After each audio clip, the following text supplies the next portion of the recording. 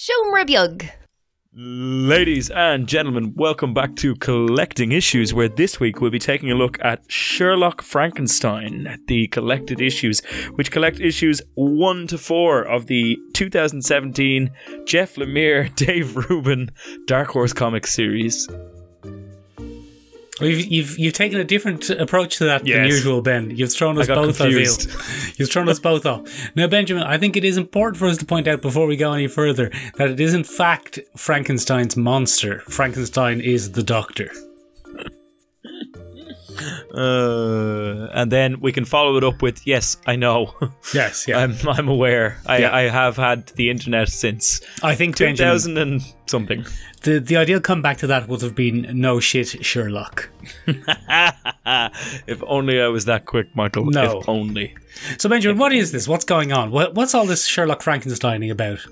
Well, Michael, let's be honest. Right. You have your Lex Luthors, you have your Jokers, you have your Dr. Sivannahs, you have your Golden Age villains. Back in the day, Michael, when you wanted a villain, what you did was you grabbed a lad, you stretched him out a bit, made him tall, gangly, a bit gaunt, and then you'd shave all his hair off. And if you really wanted to add some menace, good old pair of goggles on him. Yeah. Golden Age technique for making your villain. And Michael, that's exactly what Jeff Lemire has done here because, well, Dave Rubin more than Jeff Lemire, but we'll get into that. Because this is set in the Black Hammer universe of Dark Horse Comics. Oh, the Black Hammer universe, Ben. Have we talked about that before? I don't think we have, so we should probably do it now, Michael. Oh, have we never talked about Black Hammer before on Collecting Issues of the Bi-Weekly Comic Book Club? I don't think we ever have, Michael. So the Black Hammer universe is, I suppose, Dark Horse's very dark satirical form of the DC universe. Right. And it's created by Jeff Lemire, doing all his usual Jeff Lemire things. There's a bloody backwater. There's a rural American town. Yeah. There's things not quite as they seem. Right. There's probably some suspicious goings on. I know. And then there's some goings on who are suspicious. And it's a whole thing, Michael, that's happening up there. And each character in the Black Hammer universe is either loosely based on a DC character or loosely based on a Marvel character. It kind of depends on who you get at the time. Mostly DC, though. They're mostly archetypes, aren't they, Ben? Yes, I always struggle with that, Michael, because they're such recent archetypes compared to some of the longer ones that we've had. But sure, look. Go on. Sure, look, Michael. Go on. They've had a lasting cultural impression. What can you say? But, Michael, we're not going to focus on the main black hero. We're not going to focus on the main Black Hammer lineup. What we're going to focus on here is bloody Sherlock Frankenstein, who is the kind of Lex Luthor of this little Dark Horse universe. Well, let's be realistic, Ben. He's much more Dr. Sivannah than Lex Luthor, isn't he? He is, isn't he? He is, isn't he? Yeah, he's Mark Strong. He's the actor Mark Strong. It is just Mark Strong with a pair of goggles. Yeah, but taller and skinnier. Yeah, a little bit gaunter, a little bit more spindly. The reason I say, Ben, that he's Dr. Sivannah is that his arch nemesis in the comic books is Golden Gale. Which is just a terrible name. And Golden Gale is the Black Hammer universe's pastiche of Billy Batson. Billy Batson. A.K.A. Captain Marvel, a.k.a. Shazam! Yeah, exactly. And she has her own little magic word. And Michael, assuming that everybody's read this, if you haven't, stop. What are you doing here? Go read it. Yeah, go read it. And then come back and listen to this issue of Collecting Issues, the Bi-Weekly Comic Book Club. But we find out in issue 4 of this that it's a little bit of a reverse thing, where it's not necessarily a young man turning into an older gentleman. It's a bloody old lady turning into a younger lady. It's bizarre. Yeah, well, that begs the first question, Ben. And it takes us back to our very popular and very well-known segment, the Greg Louganis Award. And as you know, Ben, the Greg Louganis Award is the situation in which we're talking about a comic which is part of an extended universe. You all right, Ben? You look like you're struggling.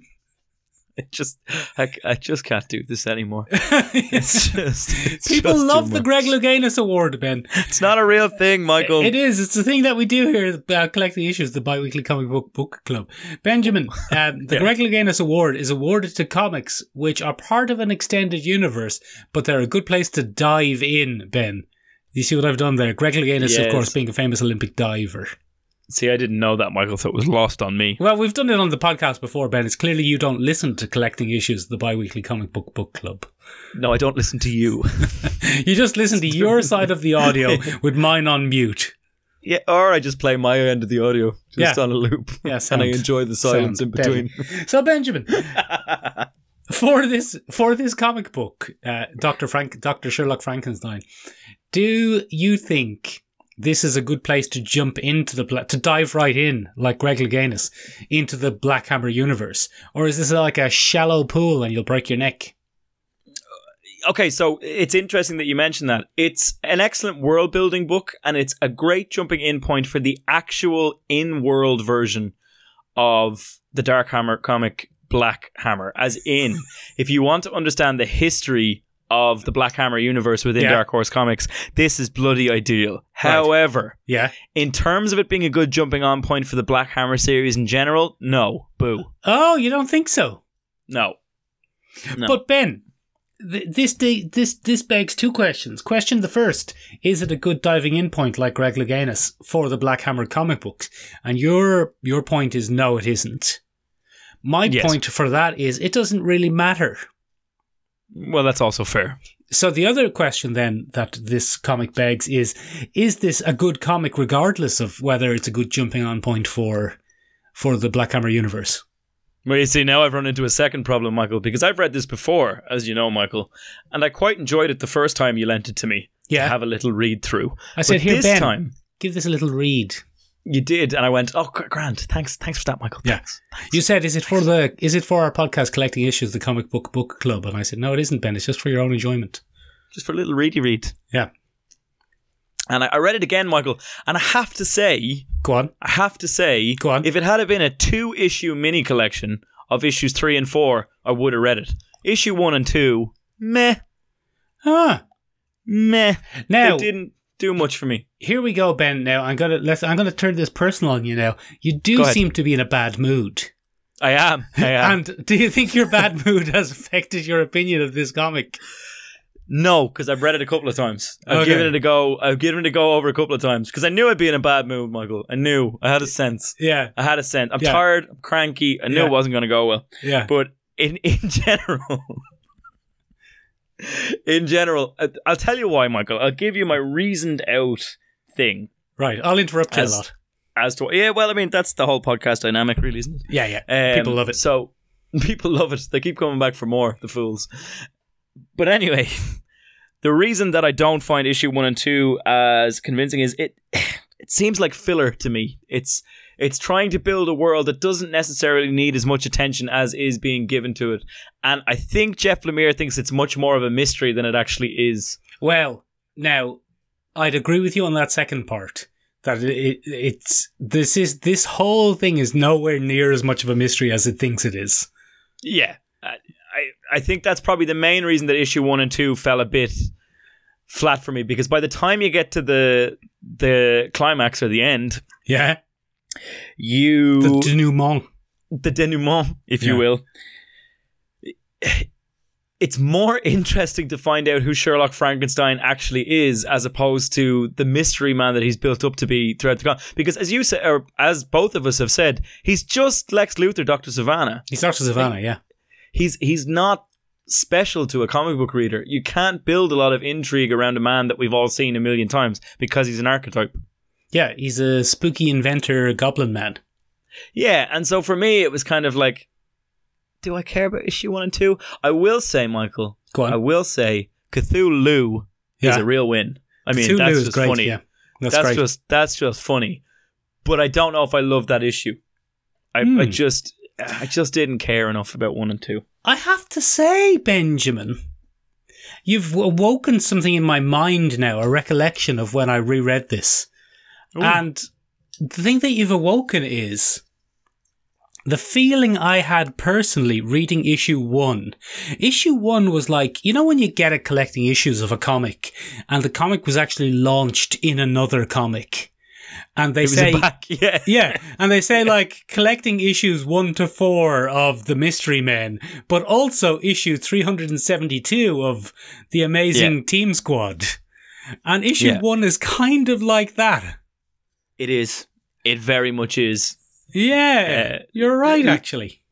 Lucy Weber is introduced, and she may as well be Exposition Weber. That's pretty much her whole vibe. I mean, it's a classic. You have your detective character on a mission, and they slowly unravel the world, and they're allowed to monologue because it's kind of a noir thing, and they're a detective. They can fill you in on gaps and stuff like that. But issue 1 is just a real slow burn. It is a bit of a slow burn. Yeah, you're right. Issue 1. If I were collecting this weekly, monthly, Ben, I don't think I would have gotten past issue 1 now that you put it like that. There's not a lot in issue 1 that'll grab you. Very interesting. I liked the Ectoplasm Boy. Oh, I've been mectoplasm. Mectoplasm? Mectoplasm, that's it. He's ectoplasm in a mech. See, that's one of the interesting things for me, Michael, is for some reason Jeff Lemire has tiny little vignettes of misery in issue 1 and 2. And it's all around the suffering of children and abandoned children. And I think it's supposed to tie in with Lucy Weber, but I'm not 100% sure. Yeah, that makes sense, because her dad's gone. Yeah, the first one is Mectoplasm, and he's a little boy's soul trapped in a giant robot body. And that was a bit dark. I struggled with that. I'll be honest. I liked it. I mean, it's good. It's interesting, but it got me. I was like, But you are in a bad mood. Has the comic put you in a bad mood, Ben, or is I don't know. It's probably life stuff, Michael. Oh, bloody this COVID stuff. I know. I just want to sit and make podcasts all day, Michael. Then I'll be happy. You should listen to Ben's other podcast, Words That Burn. Where I talk about poetry, and I'm actually usually quite happy. Anyway, what I was saying there was the second abandoned child vignette that gets shoved in there is of little Cthulhu Louise. Yeah. And that's the daughter of Cthulhu. She very much, Ben, that's very much a villain origin story, isn't it? Yeah, because her mum is incredibly abusive, and I think her father isn't. And, well, okay, sorry, that's a huge stretch and very besmirching of the word abuse. She's not, we don't see huge amounts of physical abuse or anything like that, but her mother seems to be quite ashamed of her and wants her to stay in her room so people can't see her. Ben, there are such a thing as emotional abuse. Neglect is a form of abuse. I don't think you've misused the word abuse there. Oh, good. Okay. Well, in that case, poor old Cthulhu Louise, she has a little moment of bonding with Lucy Weber where she says, your dad was a superhero, my dad's a supervillain. That means we're going to be arch nemesis one day. And she gives her a little pat on the head. She says, yeah. Yeah, they might be, though. That's the funny thing. That's the funny thing. And it is very much I feel sorry for poor old Cthulhu Louise. And there's a weird panel just floating in the middle of that issue where it's just her crying. Yeah. And you're like, oh. Because it's horrible. She's going to come back, Ben. She's going to come back as a big, horrible Cthulhu.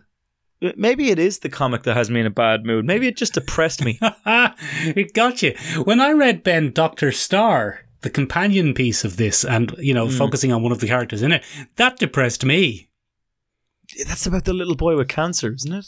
Dr. Star is about his dad's superpowers give him cancer, among other things. Gross and sad and horrible. Jeff Lemire really pulls at the old heartstrings with family bonds. He's been doing that for years, though. Right. Like, that's his thing. Go on. So, Michael, you had me do a little research on him. Obviously, because it's a podcast about comics, and you kind of have to do that. Yeah, but Otherwise, he does a dark and twisted, tragic family history. For example, the one that he's most famous for, I think, is Sweet Boy. I can't Sweet Tooth. Sweet Tooth. This is yet another, by the way, Jeff Lemire thing that we're covering here on this podcast. We've done Descender, we've done Gideon Falls. Yeah. Now we're doing Sherlock Frankenstein. We are, frankly, collecting Jeff Lemire. That's collecting what we're Jeff Lemire, the bi-weekly comic book club. And we've actually done a fourth one, Michael. We've done bloody Bloodshot. Was that Jeff Lemire as well? He should be ashamed Jeff of Lemire himself. as well. We do so much Jeff Lemire. But he loves miserable family bonds and abandoned children, because Descender's all about that as well. And it's getting to me. I don't know. He's wearing me out. Sweet Tooth. Sweet Tooth is the name of the one. I said that, yeah. Sorry. Thanks, Michael. Appreciate the boy, that. he's a kind of little deer boy. He's a little deer boy, and he's having a real hard time too, because he's a little freak and nobody likes him. Oh, no. It's just grim. It's just grim. So this is all too grim for you. Ben! Yeah. So, all right. So you can tell it's a Jeffy Lemire because everyone's all sad and morbid and they don't have any parents. Morbid as fuck. But Ben, also, it has the classic Jeff Lemire of everything is a pastiche of the world of comic books. Yeah, I mean, he lays that on, thick baby. Yeah. I drew the line at Spiral City Asylum for the criminally insane and Grimjack. Grimjack just Grim Jim? Grim Jim, yeah, sorry, Grim Jim. I think Grimjack's a character in the what's the other one? The Image Comics universe, the early days of Image Comics. Anyway, Grim Jim is their version of the Joker. Yeah, and he's not to be trusted. He's not to be trusted. He's a real slippery snake. Yeah, and he's got some super senses, so he's got some powers. So he's not quite that.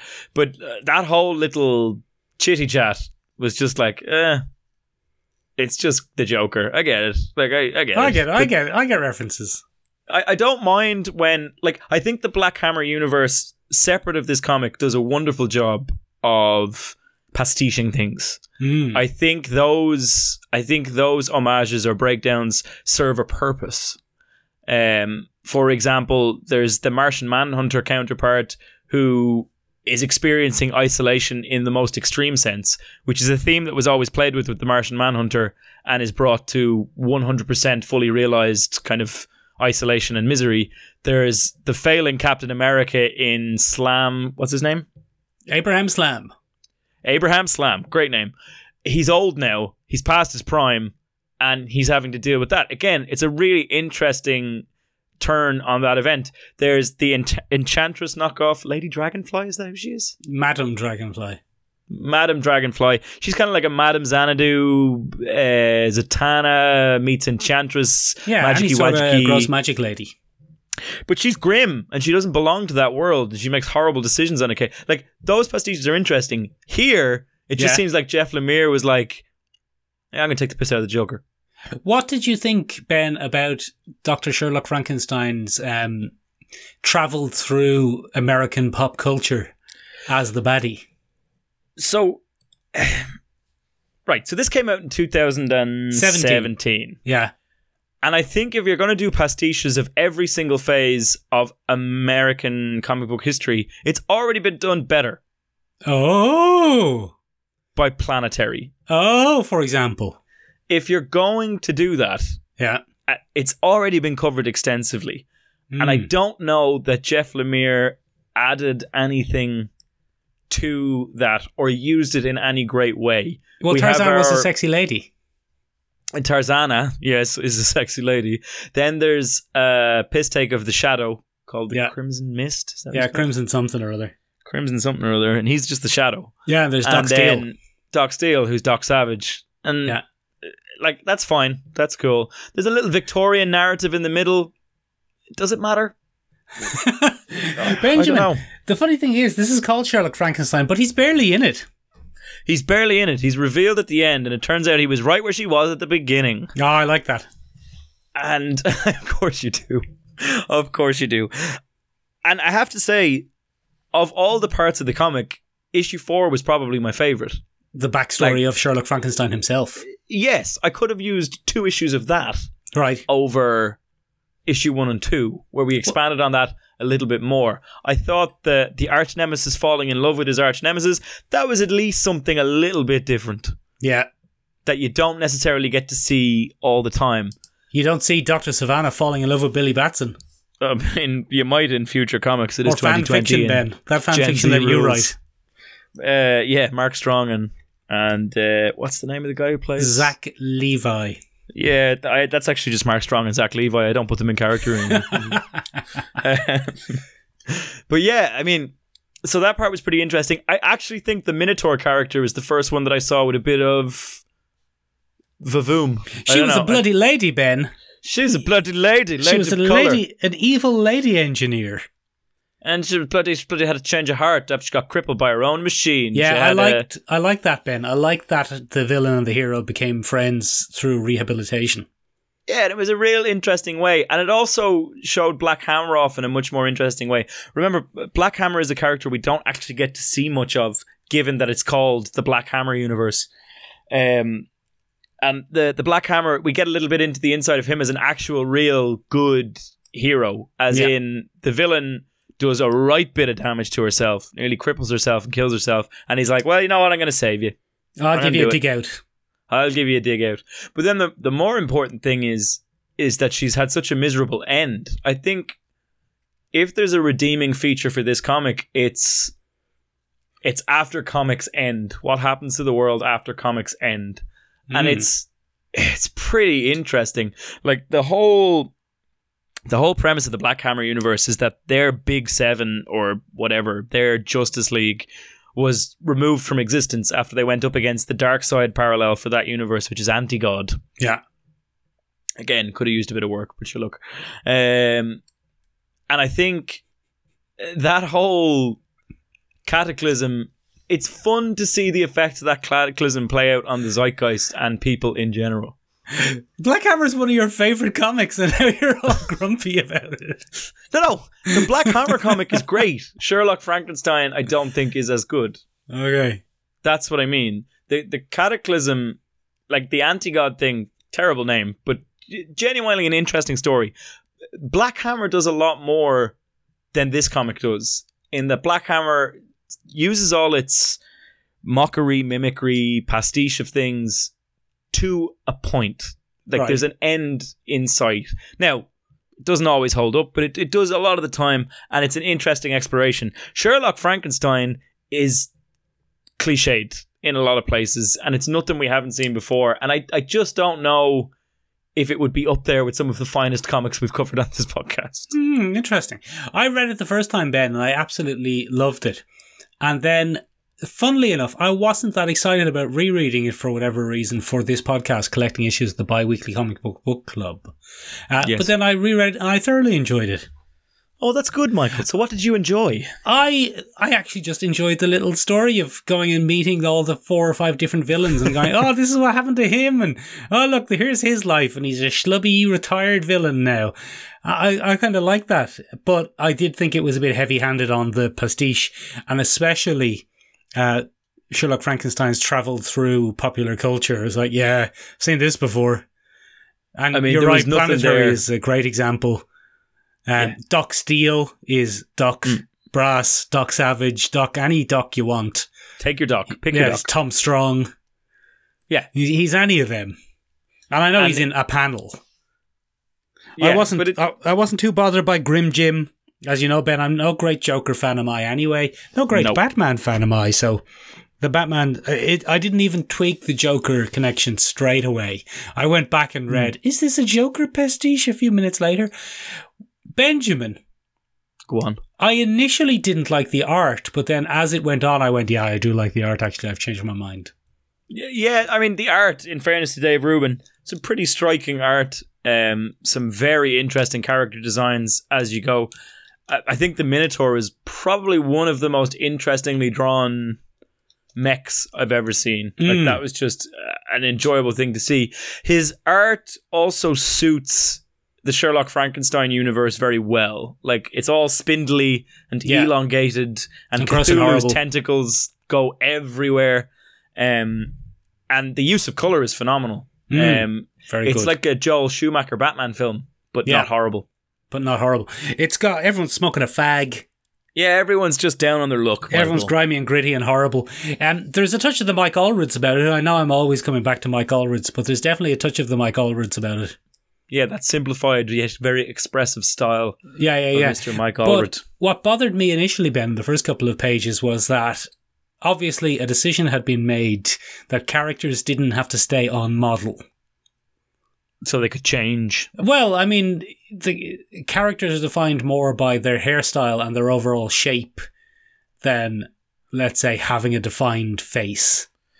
Yeah, so that gets pretty interesting again, Michael. I think, funnily enough, the one that could be most blamed for that is probably the Minotaur's pilot, the actual lady who created the Minotaur. She just seems to have a couple of different faces in a couple of different panels, and you're kind of like, oh, well, I think that's okay. aging.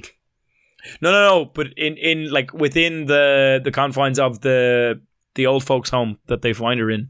Yes, but Ben, forgiving the kind of lack of what's the word I'm looking for when something's always the same, Ben? What's consistency? That word? Consistency. The lack of consistency on rendering of characters, Ben. There are some interesting splash pages where you go on a little journey through the page. Yeah, that's real good. What do you think of those? The Spiral City Asylum descending into the bowels of the asylum page is pretty great. We get by little way glimpses. of MC Escher. Yeah, by way of MC Escher, the Concretador. Yeah. I think I got that right.